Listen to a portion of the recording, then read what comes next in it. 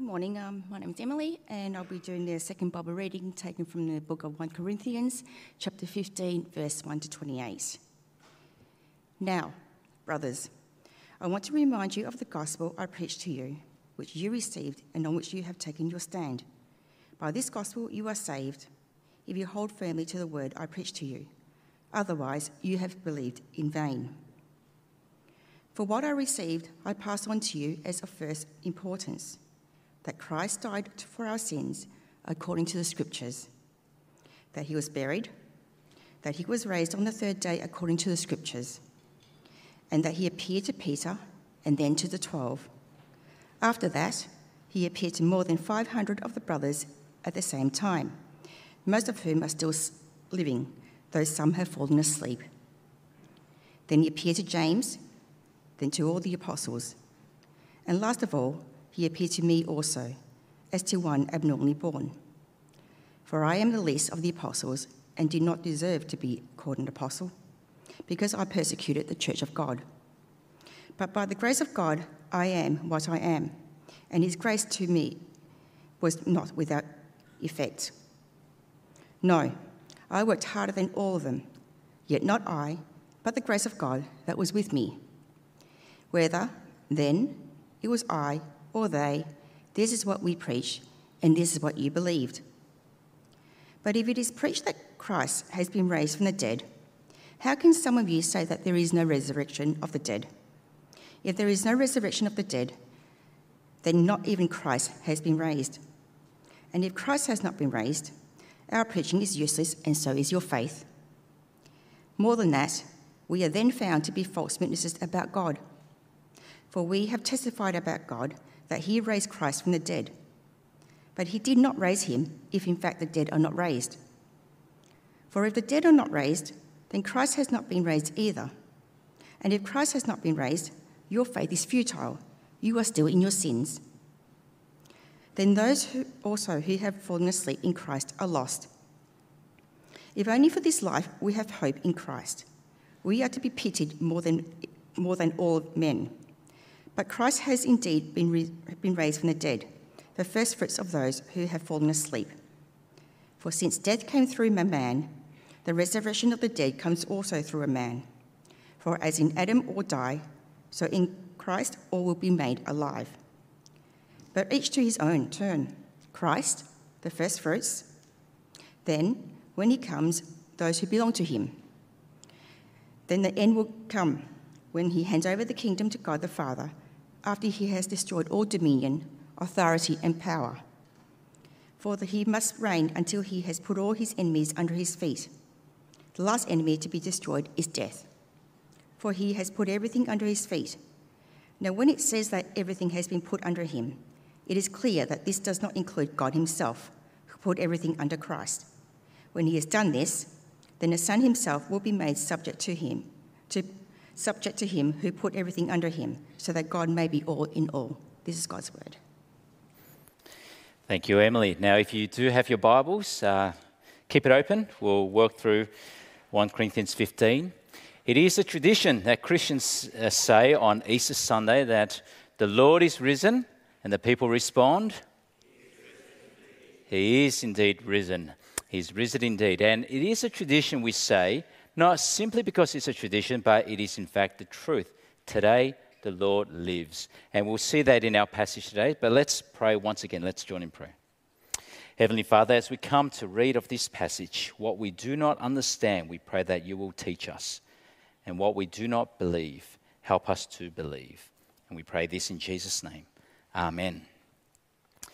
Well, there is a world of difference between knowing a story and knowing its purpose. Do you know what I mean? There's a difference between knowing a story and knowing its purpose. Take, for example, fairy tales. Authors who penned down the words of the wonderful classics. They wrote the stories not merely to entertain, to tell a story, but there's a message, there's a purpose, there's a moral to the story. There's something that reflects reality. And so there's a world of difference between knowing a story and knowing its purpose. And so, for example, Beauty and the Beast. We all know that story, I'm sure. Beauty and the Beast. Some of us are just a bit too embarrassed to admit, but I'm sure you know. Well, in this story, we know the story, the plot, the characters. There's this beautiful Belle. She gets imprisoned by this beast at this castle. She tries to escape, but she fails. And then the local self-proclaimed hero, Gaston, tries to rescue her and tries to marry her. But eventually what happens in this story? This beauty, this Belle, falls in love with the beast. And then what happens in the end? Well, eventually they do fall in love, and this beast turns out to be a prince, and happily ever after. That's the story. You watch it, that's what you see. But you see, knowing the story is very different to knowing its purpose. And so what do you think is the purpose of Beauty and the Beast? What's the moral of the story? Now, if you're thinking, those of you who are wives here, that one day your husband will turn out to be a hunk of a good-looking husband, that won't be true. And unfortunately for my wife, that will never be true. She's stuck with me. But what's the moral of the story? Well, it's a story about how selfishness and cruelty will lead to a lonely life. And true love is only found in self-giving sacrifice. That's what we see at the end. Or maybe the movie or the story, The Lion King. We all know that. That's one of my favorites. The story is quite simple. You've got the King Mufasa. He rules over the kingdom. But then there was this plot against him by his own brother Scar to have him killed. And he was killed. And the rightful heir, Simba, was chased away. And then what happened? Well, this uncle, so malicious, he rules as king. He exploits everyone. But eventually the rightful heir returns. Simba returns as king and restores peace and order. That's the story. But there's a difference between knowing the story and its purpose. And what do you think the purpose of that story was? Well, it's a story about identity. Simba losing his identity, but yet finding it again in his rightful place as king. And only in finding his rightful purpose as king is he able to restore order and peace, and good triumphs over evil in the end. That's the moral of the story. You see, there is a world of difference between knowing a story and its purpose. And I wonder whether for many of us, even here today, the same can be said about the Easter story. We may know the Easter story. It's quite straightforward. Easter Thursday, the Last Supper. Easter Friday, the crucifixion. Easter Sunday, the resurrection.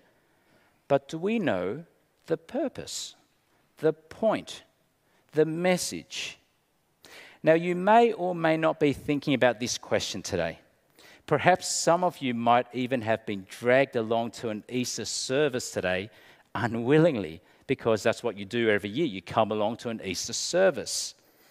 But let me put it to you that unless you understand the Easter story, what happened, and unless you understand its purpose, what difference does it make to me?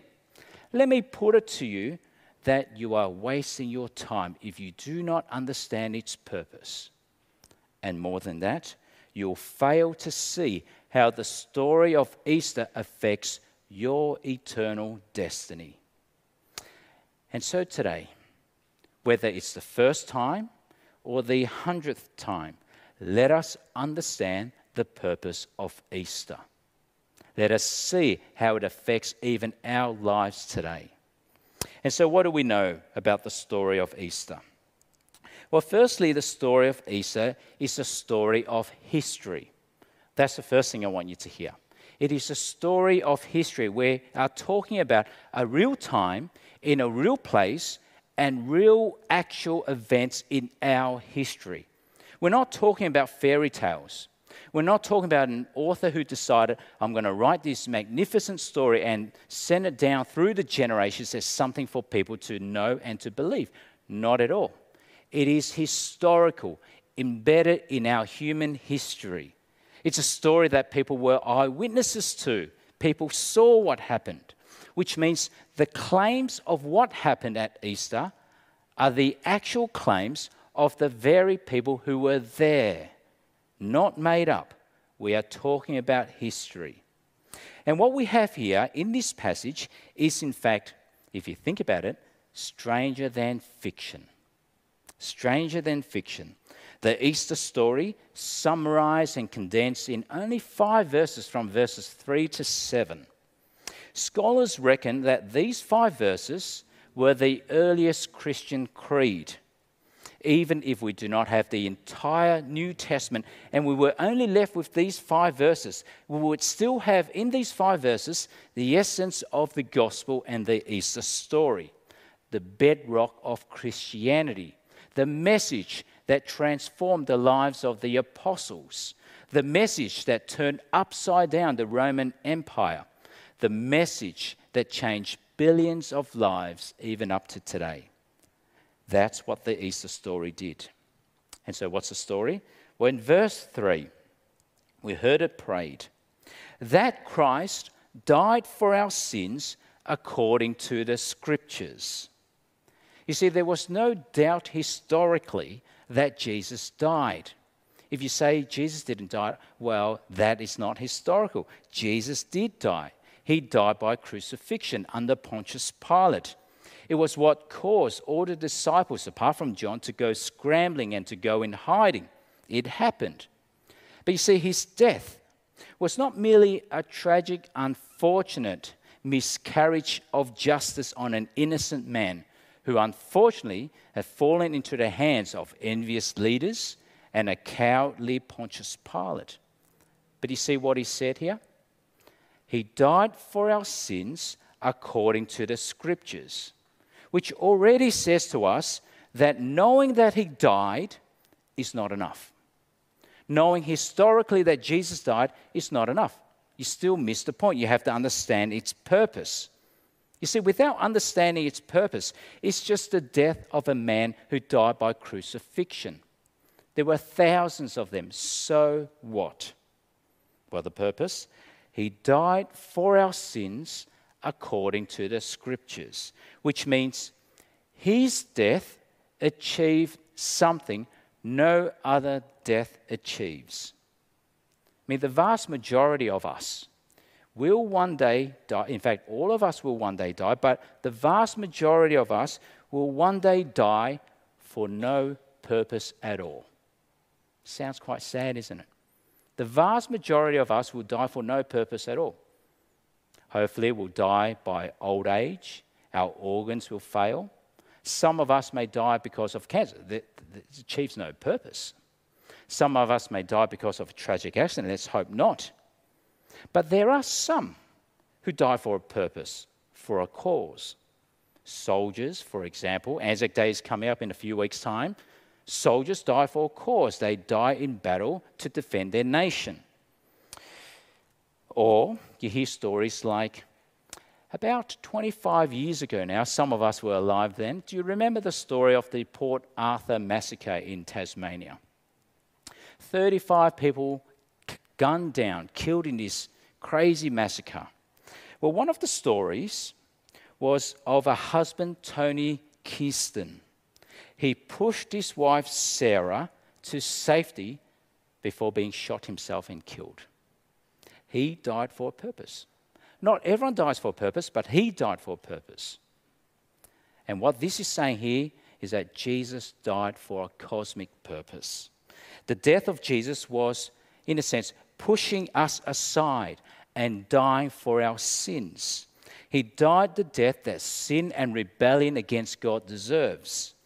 He died in place of what sinners deserve. There was a purpose. And then we read on verse 4, the next part of the Easter story, that he was buried, that he was raised on the third day according to the Scriptures, which means the claim again is historical. He was buried, he came back to life again.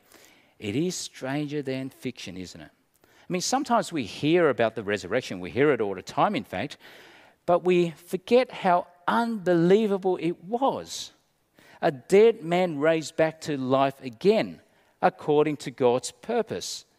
If we even just reflect on that point for a moment, dead men do not come from the dead. It's impossible. They do not come back.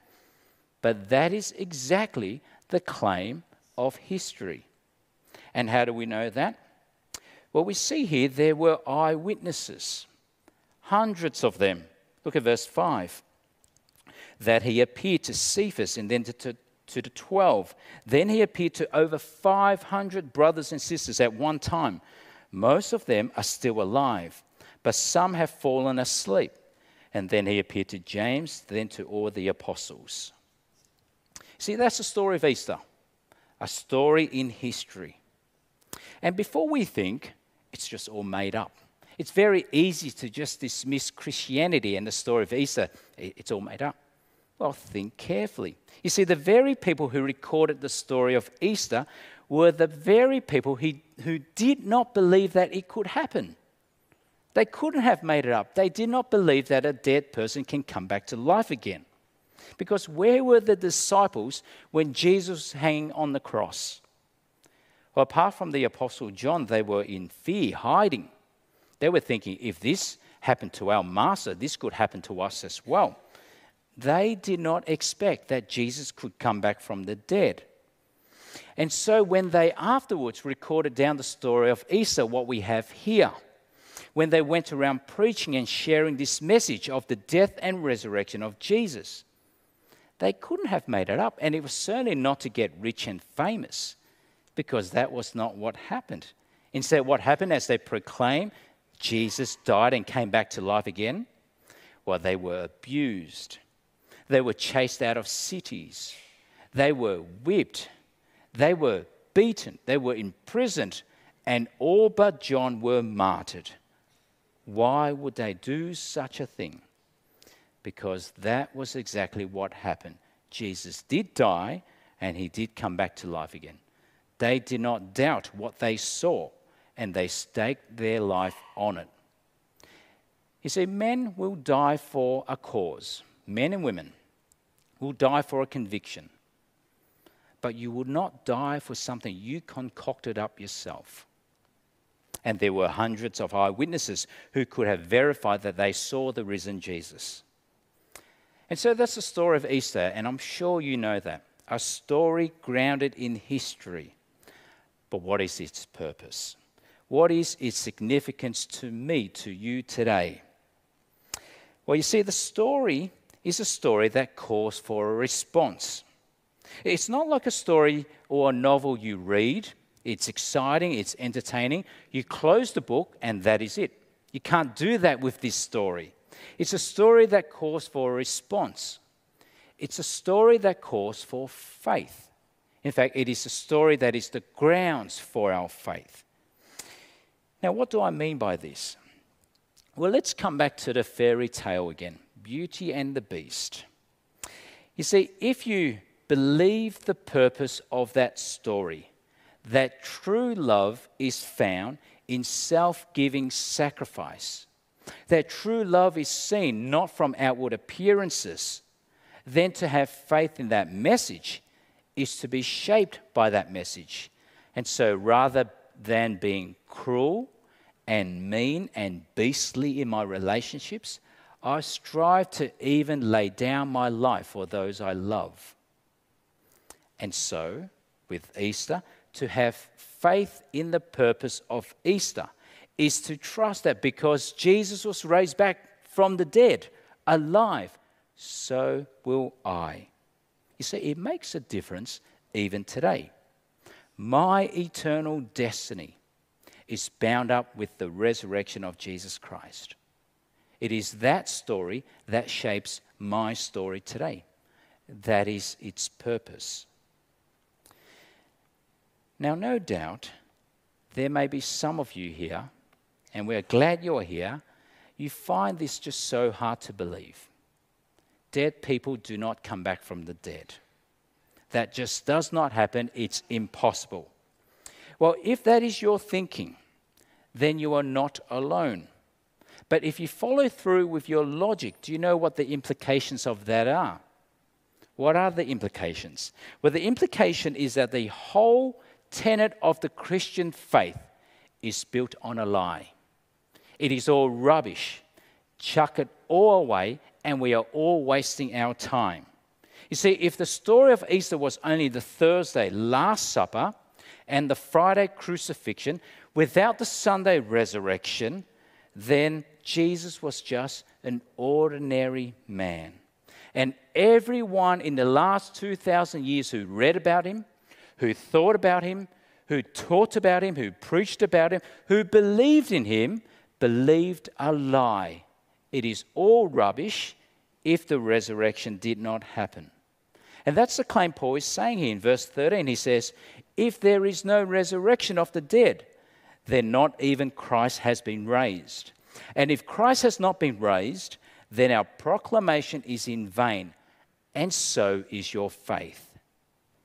You see, without the historical bodily resurrection of Jesus, Christianity, which was the bedrock of Western civilization, it is all a complete fraud. Everyone who believes in it has been fooled, hoodwinked, snookered, deceived. In fact, anyone who continues to teach such a message, like me now, would just be lying through my teeth. And that's what Paul says, verse 15 now. Moreover, we are found to be false witnesses about God, because we have testified wrongly about God that he raised up Christ, whom he did not raise up, if in fact the dead are not raised. You see, it would mean if the resurrection did not happen, again, we're talking about a real bodily resurrection in history. We're not talking about an idea, but a real event. If it did not happen, then every funeral I've conducted is based on a lie.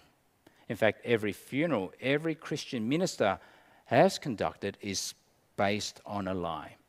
The promise that God in his Father's house has many rooms, that's a lie. To declare what Jesus said, I am the resurrection and the life. He who believes in me will live even though he dies. And whoever lives and believes in me will never die. That will be a lie. But if Jesus did not rise from the dead, we see further implications. Verse 17, you're still in your sins. You have not been saved. And verse 19, we should be more pitied than anyone else. Who do you pity in the world? Well, if there's no resurrection, you pity the Christians. If there's no resurrection, every church you cross, every Christian you meet, every Christian charity you see, you scoff. You pity them because they believe a lie. What fools. But if it did happen, which historically all the evidence is pointing to, and let me do encourage you, if you are not yet convinced of the historical resurrection, instead of holding on to the premise that dead people do not come back from the dead, instead of just holding on to that premise, convince yourself with an adult mind that it did not happen. If you could keep your minds open just a little bit, just to allow that possibility, you're in fact a step closer. You see, what is unique about the Christian faith is that you can scrutinize it historically. It either did happen or it didn't happen. We're not talking about pie in the sky, ideas in the air, philosophical talk. Did it happen or not? Convince yourself either way. But if it did happen, which is what we believe, and historically all the evidence is pointing to it, then our proclamation that Jesus died and rose from the dead is true. Our faith is not futile. We have been saved from our sins. His death was effective, and we are not to be pitied. We are no fools. It's why the Easter story calls for faith. It's of infinite importance. That event has a purpose, and it affects our lives today. And that's what the Apostle Paul goes on to say. The story of Easter, in fact, changes our story. That story 2,000 years ago changes our story today. I mean, Christians often speak with such certainty and absoluteness. How do we know that there is life after the grave? There is something beyond the grave. How do you know with such certainty? How do you know that there is a heaven and hell? How can you be so certain that there will be a day of accounting, a day of judgment, where all your deeds, thoughts, and actions are laid bare before God in heaven? How can we have that certainty? How do we have that certainty that those who believe in Jesus will also rise from the dead? How do we know? It is simply because Jesus himself was raised back from the dead. It is simply because of Easter Sunday. A dead man crucified, life snuffed out of him, encapsulated inside a tomb, but on the third day, escaped the clutches of death and came out alive. It is the grounds of Christian hope. And it is the story that changes our story.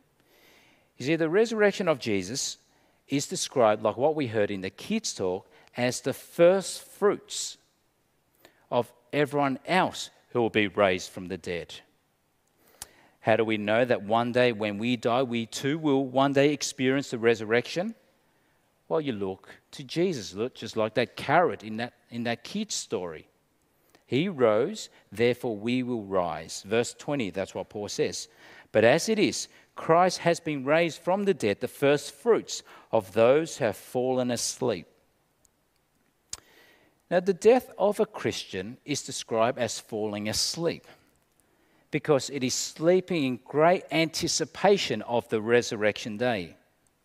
And it is why the Easter story changes our story. It is personal. And that is why when a Christian dies, what we have on our tombstone is not RIP. You know what that stands for? Rest in peace. John Stott said this once: the proper epitaph to write for the Christian believer is not a dismal, uncertain petition. RIP, rest in peace. Now, you may not be aware of this, but RIP is not a very Christian thing because it lacks certainty. It's a petition that guarantees nothing. Instead, for the Christian, it should be the joyful, certain affirmation. CAD, as John Stott puts it. Christ abolished death. You see, the story of Easter changes our story because it's not merely a story, but a story with a purpose, the very purpose of God for us, to show to this world your hope, if you're going to have any hope at all, your eternal destiny is bound up with my Son who died on the cross for your sins according to the Scriptures, who was buried and on the third day was raised to life again according to the Scriptures. But of course, the question today has to be personal. What is your story? You see, we all have very different stories in life. They're very different journeys and experiences, different strokes. We all have very different beginnings. Some of you here are recent migrants. I heard one yesterday just got her PR. Praise the Lord for that. Some of us came here as refugees. Some of you have been second generation, third, fourth, fifth generation Australians. We all have very different stories. But how will your story end? Now, the reason why I think we love fairy tales is because at least most of them, why they became classics, is because most of them end with a happily ever after. And it just feels good. The Beauty with the Prince. King Simba ruling and reigning happily ever after. But do you know with any certainty whether your life will be a happily ever after? Do you know with any certainty? Because you can. Because you can if you belong to Christ.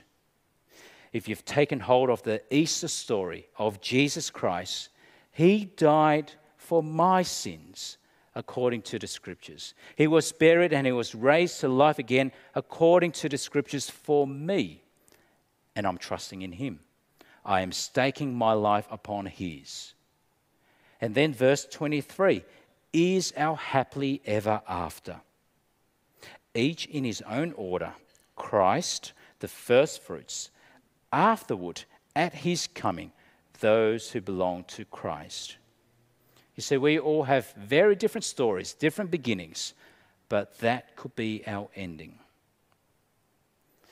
Now, 2 years ago on Easter Sunday, so almost exactly 2 years ago, 2019 April, there were two teachers in their mid-20s, Toby and Millie Seville. They were holidaying in Greece, in the island of Santorini. They were driving their buggy along the coast, and they experienced a tragic accident. They accidentally reversed, and their buggy fell 200 meters into a deep ravine, killed instantly. They're very young, mid-20s, married only less than 2 years. Their story, what was it like? Well, their ending, no one could have expected. No one could have wanted or wished upon anyone else, especially a young couple in love. The father of Millie, who is a minister in South London, he said this when asked.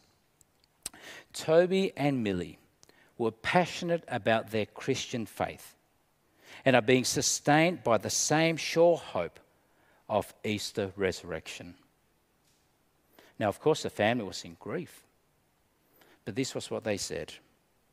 The depth of our sadness is mitigated by the fact that on this Easter weekend, we know that Jesus Christ is the resurrected Lord, and so did Millie and Toby. You see, though their story on earth was cut short, not a story you wish upon anyone, terrible ending, but yet they still have a happily ever after with their resurrected Lord. And so what's your story this Easter?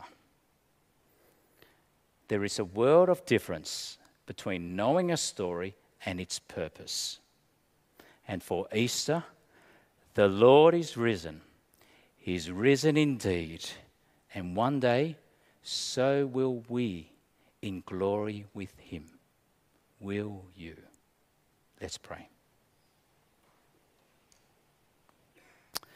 Almighty Father, we have seen your majestic power in raising your own dear Son, Jesus Christ, who did die for our sins, buried and was raised again, according to the Scriptures, that we might have hope and a happily ever after with him. We pray, Lord, that will be true for every soul here. We pray this in Jesus' name. Amen.